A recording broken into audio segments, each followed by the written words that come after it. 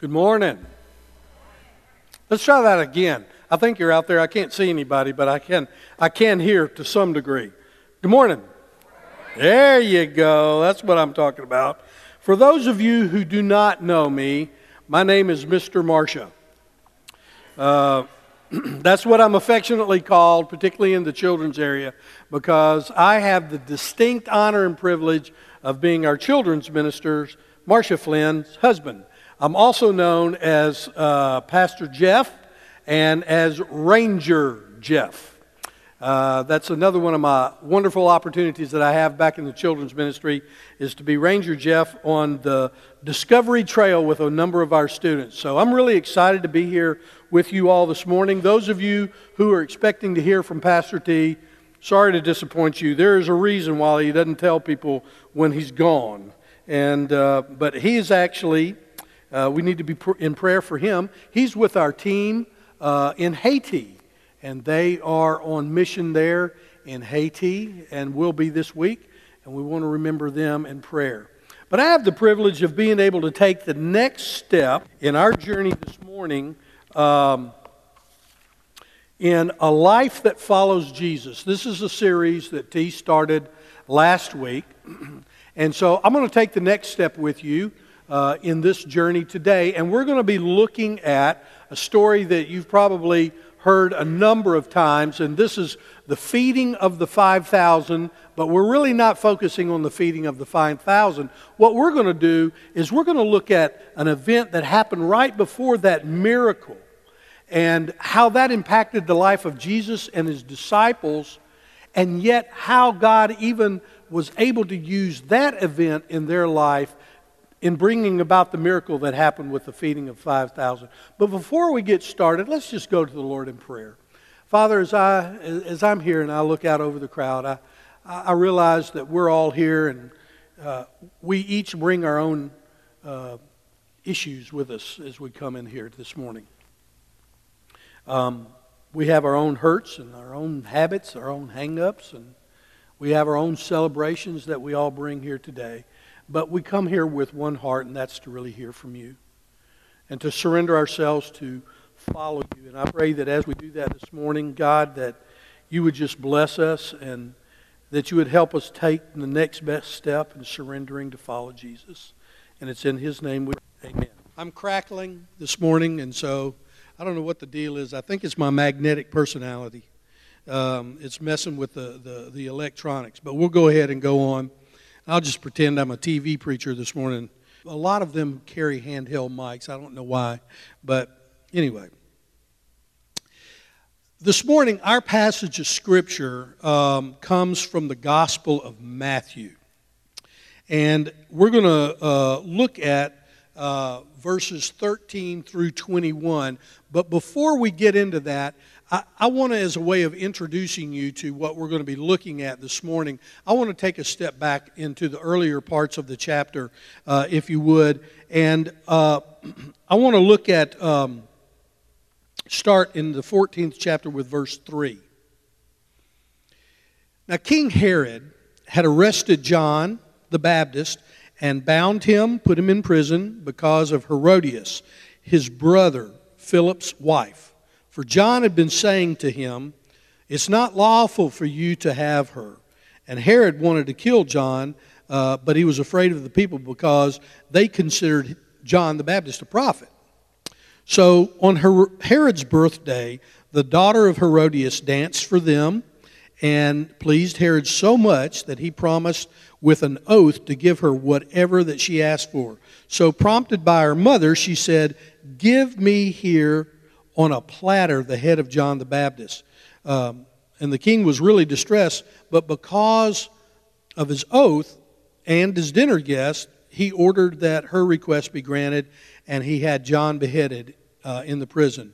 And his head was brought in on a platter and given to the girl, who carried it to her mother. And John's disciples came, and they took his body, and then they buried it, and then they went and told Jesus. Now, this is not a good event. As the background to the story of the miracle of feeding 5,000, I want you to understand a little bit of the history. Here we have John the Baptist, who happened to be the cousin of Jesus. And they were tight. Now, I don't know about your relationship with your cousins. I had some very interesting cousins, and we were fairly close, but we just didn't live that close to each other. But we weren't close like John and Jesus were. I mean, John and Jesus were so close that before they were even born, when their mamas got together, Elizabeth, who was John's mama, when she got with Mary, who was Jesus' mama, John was so excited to see Jesus, it said that, that he jumped up and down with joy.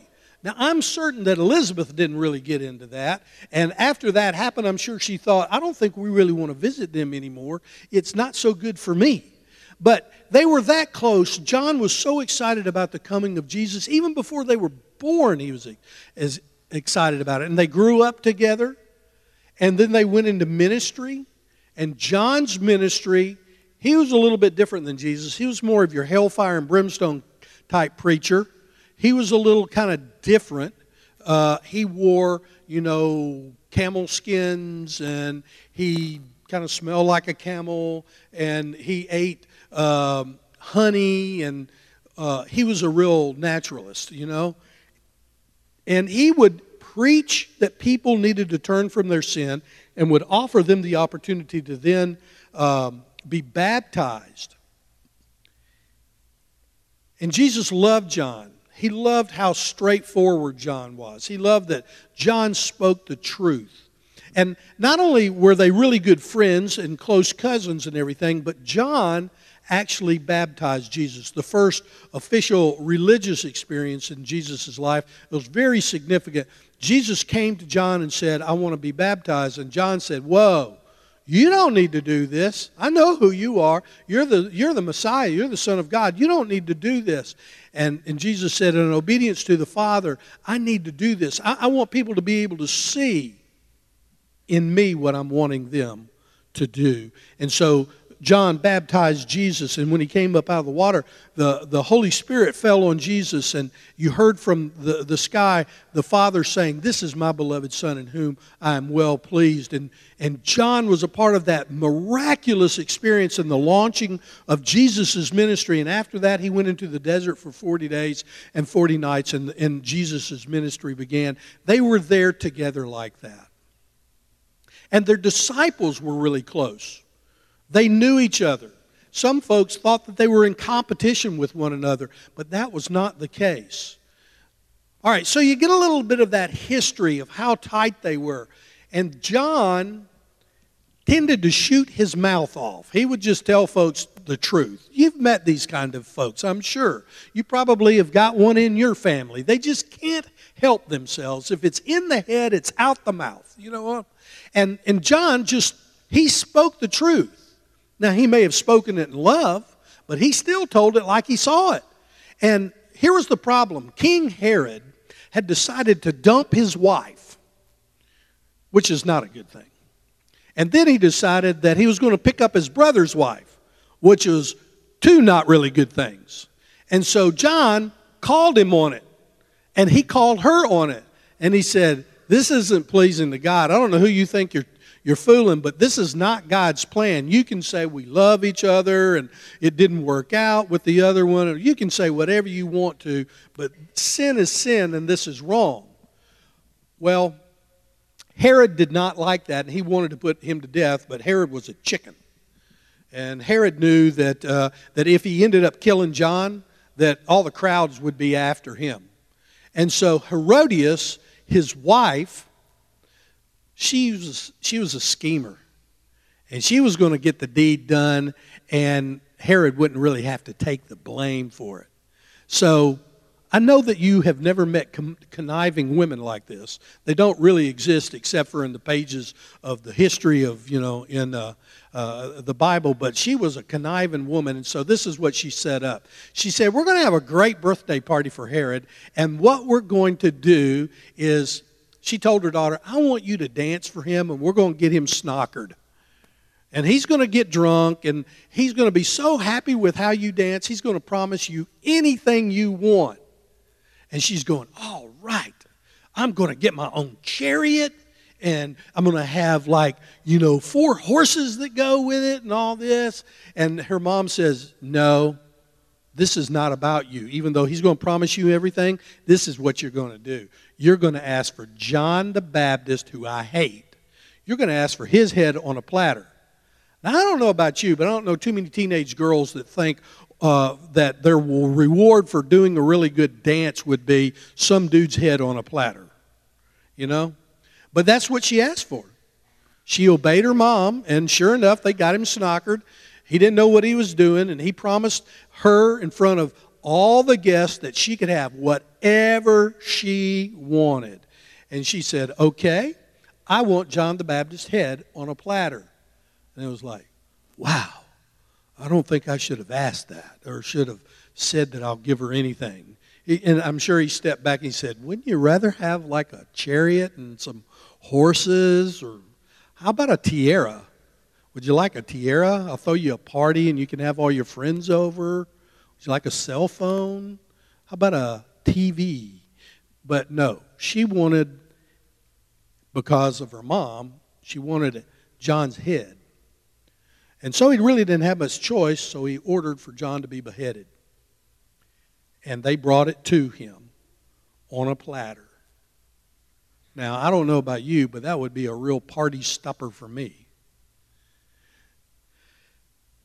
But somehow they celebrated the fact that this man, that they had gotten even with him and killed him. Well, the tradition is that more than likely what happened to the body of John the Baptist is that he was just thrown over the gate of the on the outside of the city and left there. And they called his disciples to come and pick him up. Said, John's been killed. We took his head off. You can have the rest of his body. So they came and they claimed him. And after they buried him, then they came back to Jesus and the disciples and they said, I don't want to do this, but we got to tell Jesus. I know they were really tight. Have you ever lost somebody that you really love? Have you ever had somebody taken tragically from you? No warning, bam, they were gone. You were really close to them. It may have been a cousin, a mom, a dad. Somebody killed in a car wreck or something tragic. They were murdered. See, that's what happened to John. He was murdered. And they came back to Jesus and they told him, they said, Jesus, we hate to tell you this, but John, your beloved cousin, is dead and Herod killed him. They cut his head off. And they're parading his head around town, exclaiming that this is a great thing. I don't know about you, but I cannot imagine how that affected Jesus. You know, Jesus was all God and he was all man. He felt what you and I felt. We see it throughout Scripture. When Lazarus died and they were really close and nobody, and they blamed Jesus that because he didn't show up on time, he could have healed Lazarus, but because he didn't show up on time, Lazarus died and his sisters were really mad at Jesus and they began to blame him and Jesus wept. I mean, he was broken about that. And he and Lazarus was close, but they were not anywhere near close like he and John were. This man, he was broken. Can you imagine what the pain of that would have been like? You wake up one day and then you find out in the middle of the day when you're going about your life and doing everything that you do, bam, life is automatically changed. This was the introduction to Jesus about the wages of sin and death and how he experienced that on a human level. Wow. Unbelievable. You see, Herod wanted to send a message to Jesus and all the other disciples. You guys mess with me and I will have your head. He wanted to stop them from preaching the gospel, from confronting them and anybody else about sin. And just like ISIS, he beheaded them and used that as an opportunity to be able to instill fear into them so that they would stop doing what they were doing. That wasn't Jesus' reaction. But let me tell you, folks, Jesus was introduced very much to the reality that sin really hurts and sin kills. And following Jesus means that we will hurt and we will suffer in this life. If Jesus was not spared any kind of suffering, then we aren't spared it either. And we get this crazy thinking that because we become believers, that means that God is going to shut off us living in the reality of this place that we live in, and we won't be touched by things like murder. We won't be touched by the pain of losing a loved one. We won't be touched by the pain of not being able to have a child, or we won't be touched by any of the pains in life because we are insulated, because we are now God's child, and that's not the truth. The truth is you and I live in a broken world, and we are going to be touched by it in our life. That stink of sin is going to get all over us at one point or another. Now here's the real teaching. Jesus did not say, I've come to protect you from the pain of life. He didn't. But He's come to tell us that He has overcome the world and the pain of life. And if He is an overcomer because of His death, burial, and resurrection, you and I can be overcomers regardless of whatever pain in life we may discover. Whatever we may come up against, Jesus wants us to know that we can be overcomers just like He is an overcomer. And so here we are wanting to learn more and more what it means to be a follower of Jesus, an imitator of Jesus. And so here's a real clear teaching that He gives us in Scripture. You want to follow me, you're going to run into at times pain in your life. Let me give you some instruction about how you can manage when this stuff happens, and it will. Number one,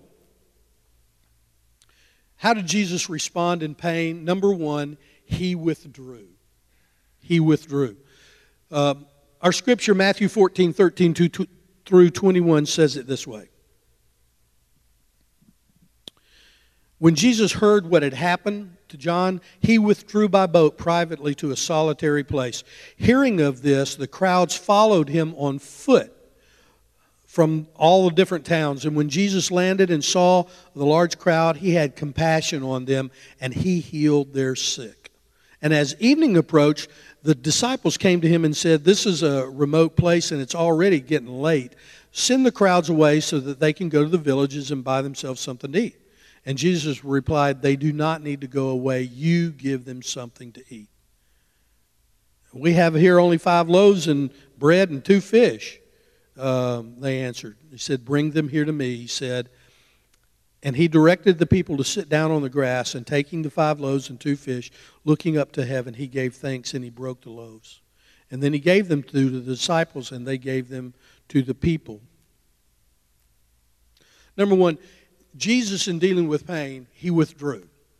Now, Jesus, we see several times in Scriptures Jesus doing this. Even the night that He was betrayed and that He was going to go to the cross, He withdrew with His disciples to the Garden of Gethsemane so that He could be there in prayer with the Father. As He prepared to go through and as He dealt with the pain that was coming, He withdrew. Now, let me tell you what He did not do. Jesus, when He encountered the pain of the loss of John, He did not give up. He did not quit. He did not retreat. He did not surrender. He withdrew. Let's unpack that a little bit and see what that is like, because we see that happen over and over and again in the life of Jesus, that He would withdraw to a lonely place with His disciples so that they could rejuvenate, recharge. It is normal in the process of recovering from trauma. Whenever trauma happens in our life, this is what usually happens in the life of a person. The first thing is, according to Elizabeth Kubler-Ross, and she wrote a book on death and dying and how we handle tragedy like that, the first thing is shock and denial. It's like, wow, That didn't really happen. You know? I can't believe that. I used to work, when I first started in ministry, I was a chaplain in a level 1 trauma center. And part of my job was to be there with people when they came in after gunshots, horrendous wrecks, loved ones killed, maimed. They were going to have to go to ICU. And I saw it over and over and over again, where people would just be in absolute shock. They couldn't believe what had happened. And they didn't want to believe it. And so many times they chose not to believe it. And sometimes they sat there with utter blank, faces. Sometimes they were absolutely broken.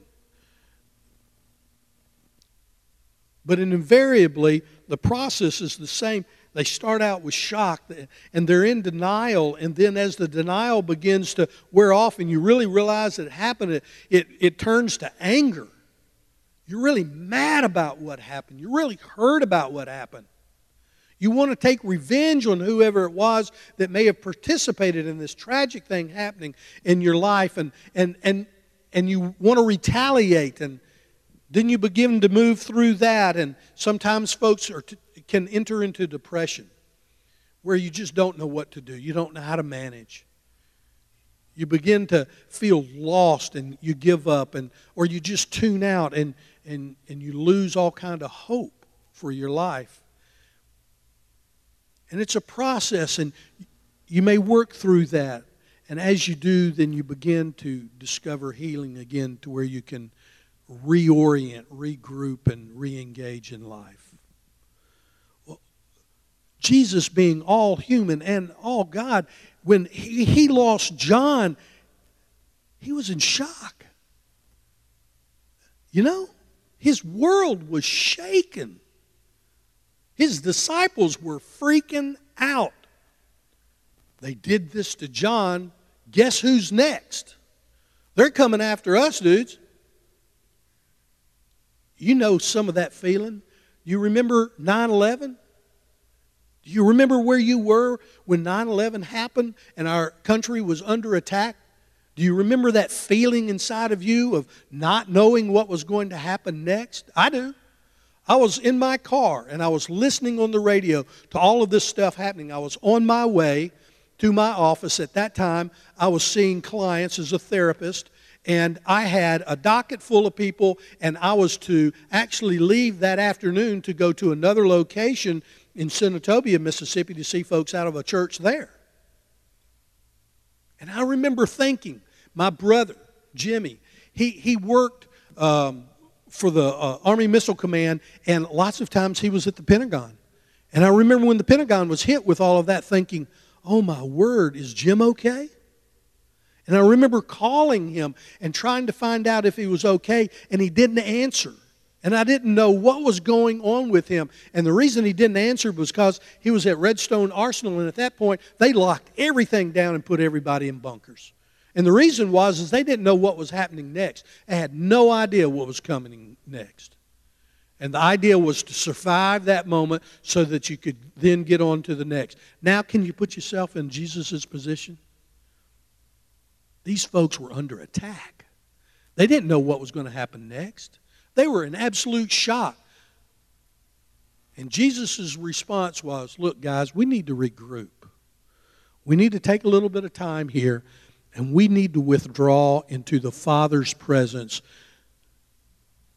because Jesus said, come to me, all you who are labor and are heavy laden, I will give you rest. Take my yoke upon you and learn from me. For I'm meek and lowly in heart, and you will find rest for your souls. See, Jesus knew how to find rest, and that was in retreating to the Father.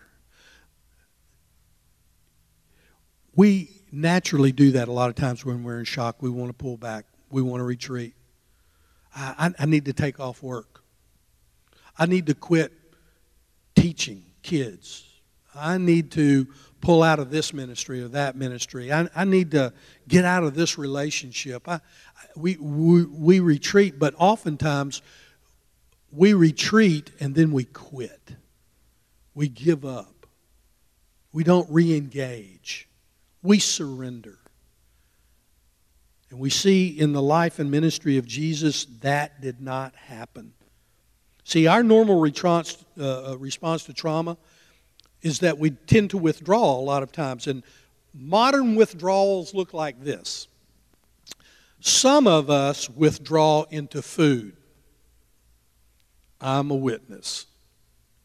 You know, I tend to withdraw into carbohydrates. That is what it gives me a funky high that allows me to deal with junk in my life. And so I will withdraw into pasta. I will withdraw into donuts. Don't look at me like you don't do any of this stuff, because I know some of you do. You know? Yeah, I withdraw into pasta. That's why they call me Pasta Jeff. Some of you all will catch that in a minute. Pasta Jeff. Okay. Others of you may withdraw into drinking. You may withdraw into sex. You may withdraw into medicating yourself. You may withdraw into television. You may withdraw into over-exercising. You take it to the nth degree. When we withdraw, we can withdraw into all kinds of things that can be healthy at times, and we can withdraw into things that are completely unhealthy, and they do not help us to recover. Actually, they can end up becoming the problem, another problem in and of themselves. But Jesus, He retreated to a quiet place to be with the Father so that He could retool, regroup, refocus, and re-engage. And that's what you and I need to do. Jesus learned through what He suffered.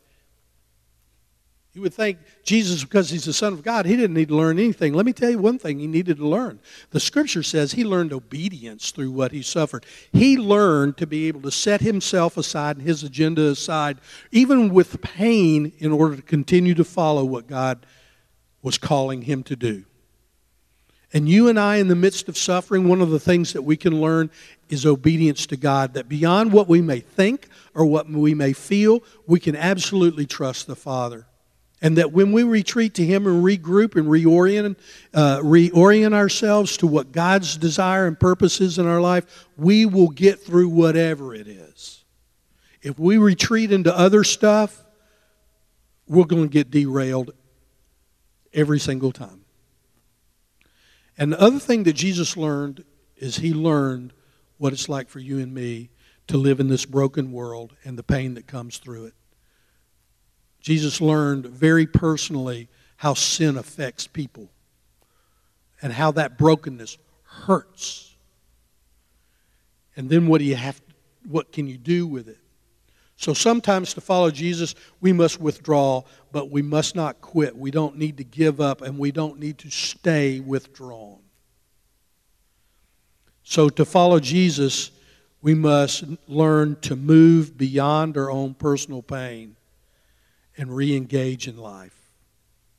Number 2, we move beyond our personal pain so that we can learn to re-engage in life. Healing does not come in retreat alone.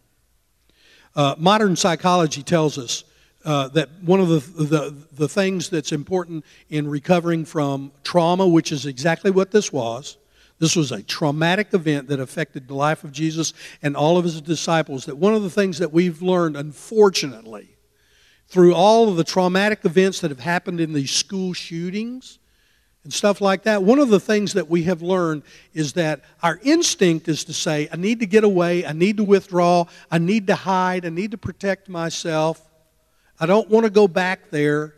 And instinct of a parent is when something traumatic happens like that with your kid, you take them out of school, you keep them home, you don't want to send them back into that unsafe place. But here's the reality. What we have learned is that when you re-engage and you go back into your schedule, whatever that schedule may be, that offers a type of holding for you, something predictable that you're used to, that you understand. And it actually helps in the healing process instead of hurting. The more that we withdraw and stay away and don't re-engage anymore in what our natural kind of path would be and what our normal routine would be, the longer we often stay in dis-ease. Now, it's the same way physiologically. 50 years ago, if you had had a heart attack, what the doctor would probably prescribe for you is for you to go to bed. They would keep you in the hospital. They would keep you sedated and in bed and rest. That was before they developed angioplasty, where they could go in there and kind of rotor-rooter your veins and stuff and put a little stent in there. And nowadays what happens, if you have a heart attack, they go in there, they rotor-rooter you, they put a stent in there, and then they want to get you up and out as quickly as possible. You'll get out sometimes the same day. Go home. And they want to get you moving.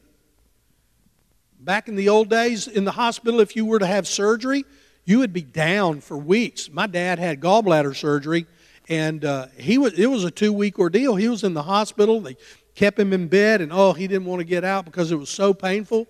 I had gallbladder surgery. They went in, put 3 holes in my belly, blew me up like China, took my little gallbladder out, except for it wasn't all that little, I understood. They took my gallbladder out. They plugged my holes, and they said, once you can go to the bathroom, you can go home. I'm going, I don't want to go. You just did surgery on me. You blew me up like China. And they said, sorry, your insurance isn't going to pay for you to stay here. You're going home, brother. And guess what? I went home the same day. I walked around my house. I ended up back in the hospital 2 days later, but that's a whole other story. But they don't let you lay around anymore. They've discovered that healing takes place when we re-engage, even when we're hurting. You know what?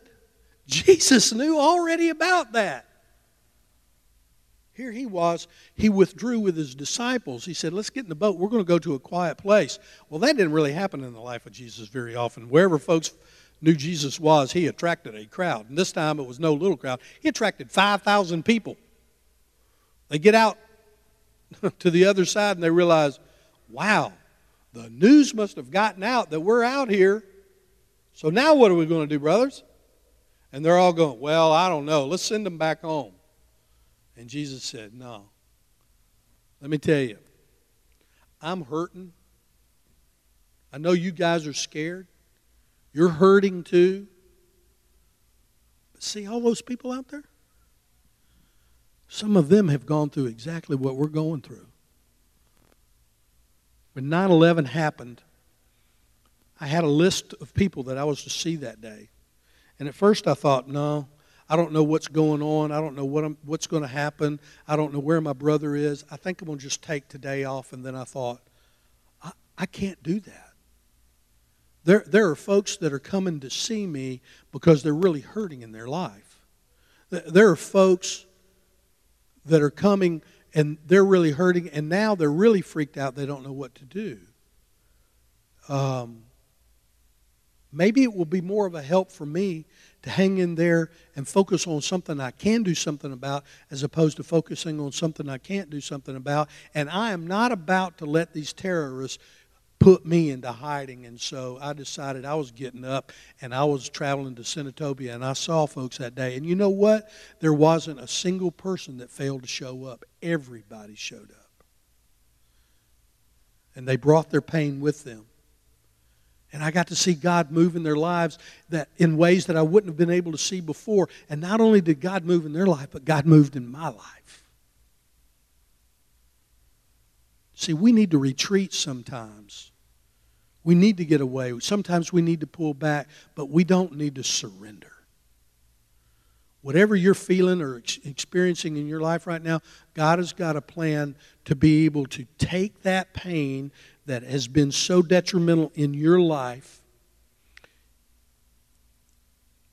work inside of you to bring about healing, and then turn around and use that very thing that hurt you so much in the life of another person, because they're hurt people too.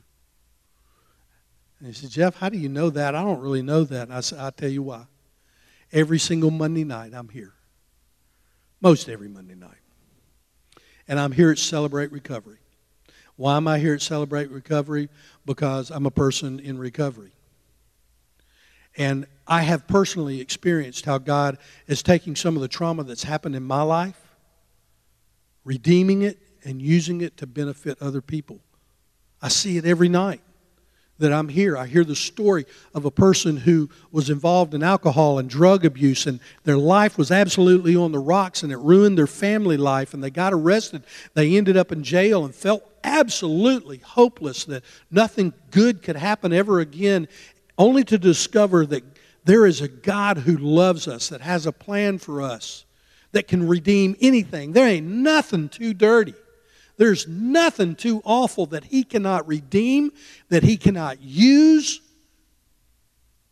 And I see people stand up here and share their testimony about all the yuck that God brought them through, but that's not the focus of their testimony. Their testimony is really about how God redeemed that, is brought about healing in their lives, and is taking their personal story and using it redemptively in the life of another person to give them hope so that they can experience healing. And I see it every Monday night.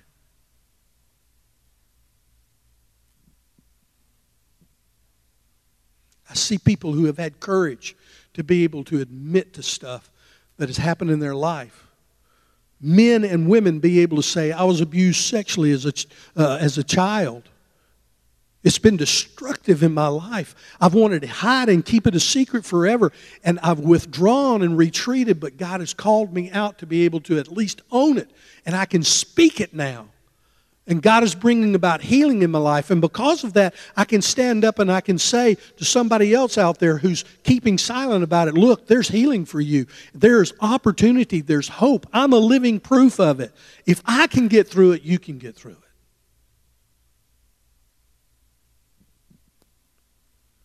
Jesus wasn't about to let His disciples hunker down and hide in a cave. He looked out there and He saw 5,000 people, and He said, we got to do something about this. There's a story that Henry Nouwen in his book, The Wounded Healer, tells. And it's a story out of the Talmud, and I want to share it with you. It's about the Messiah and understanding, being able to know when He comes. And there are these prophets. There's the prophet Elijah, and he's standing there at the entrance of Rabbi Simran ben Yochai's cave. And the rabbi asked Elijah, when will the Messiah come?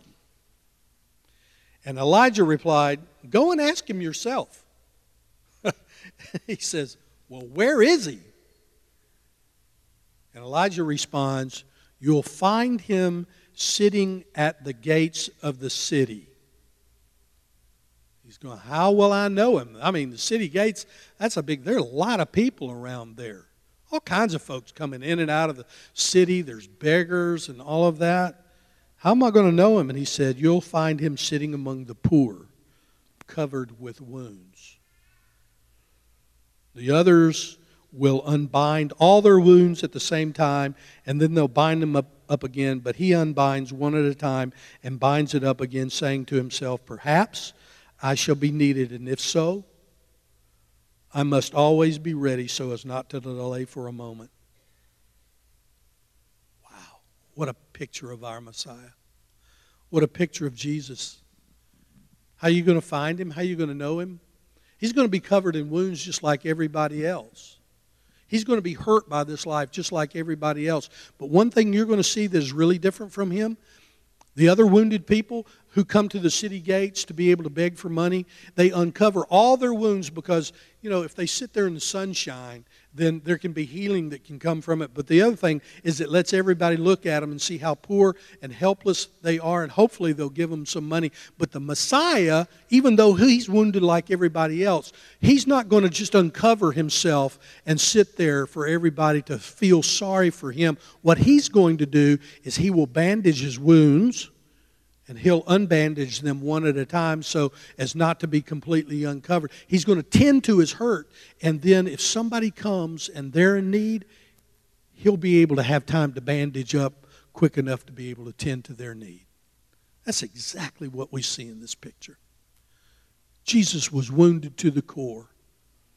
And yet, he was able to reach out even beyond himself to the 5,000 because they were starving and they were hurting and there were people that needed to be healed, folks that needed demons cast out of them. And he saw that need and he reached out to them even while he was hurting, even while the disciples were hurting.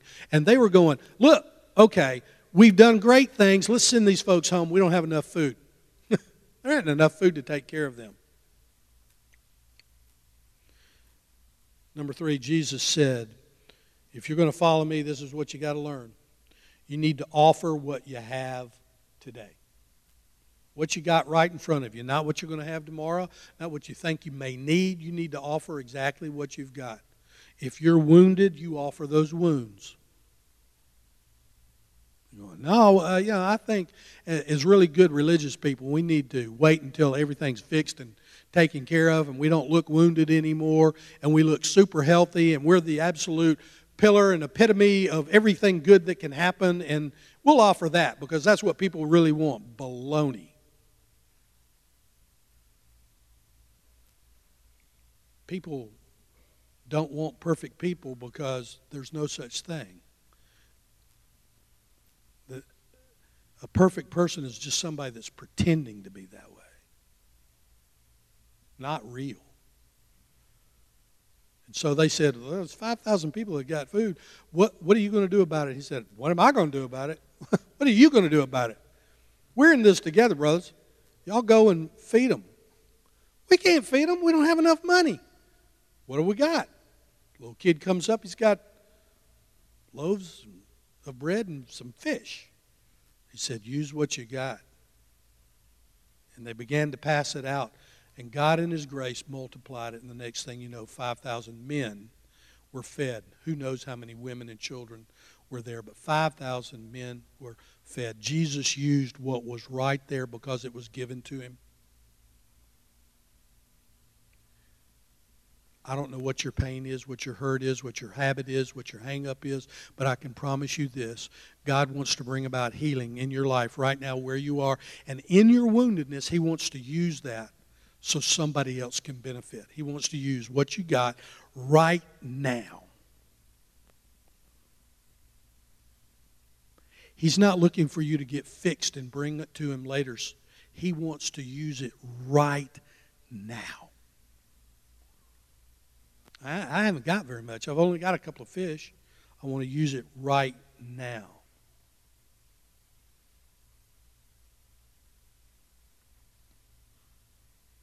He wants to use what we have, our brokenness, our fear, our failure. And you know what? When that boy surrendered and let Jesus have it, not only was he blessed, but 5,000 people were blessed. You may not think that God can do anything and use anything in your life.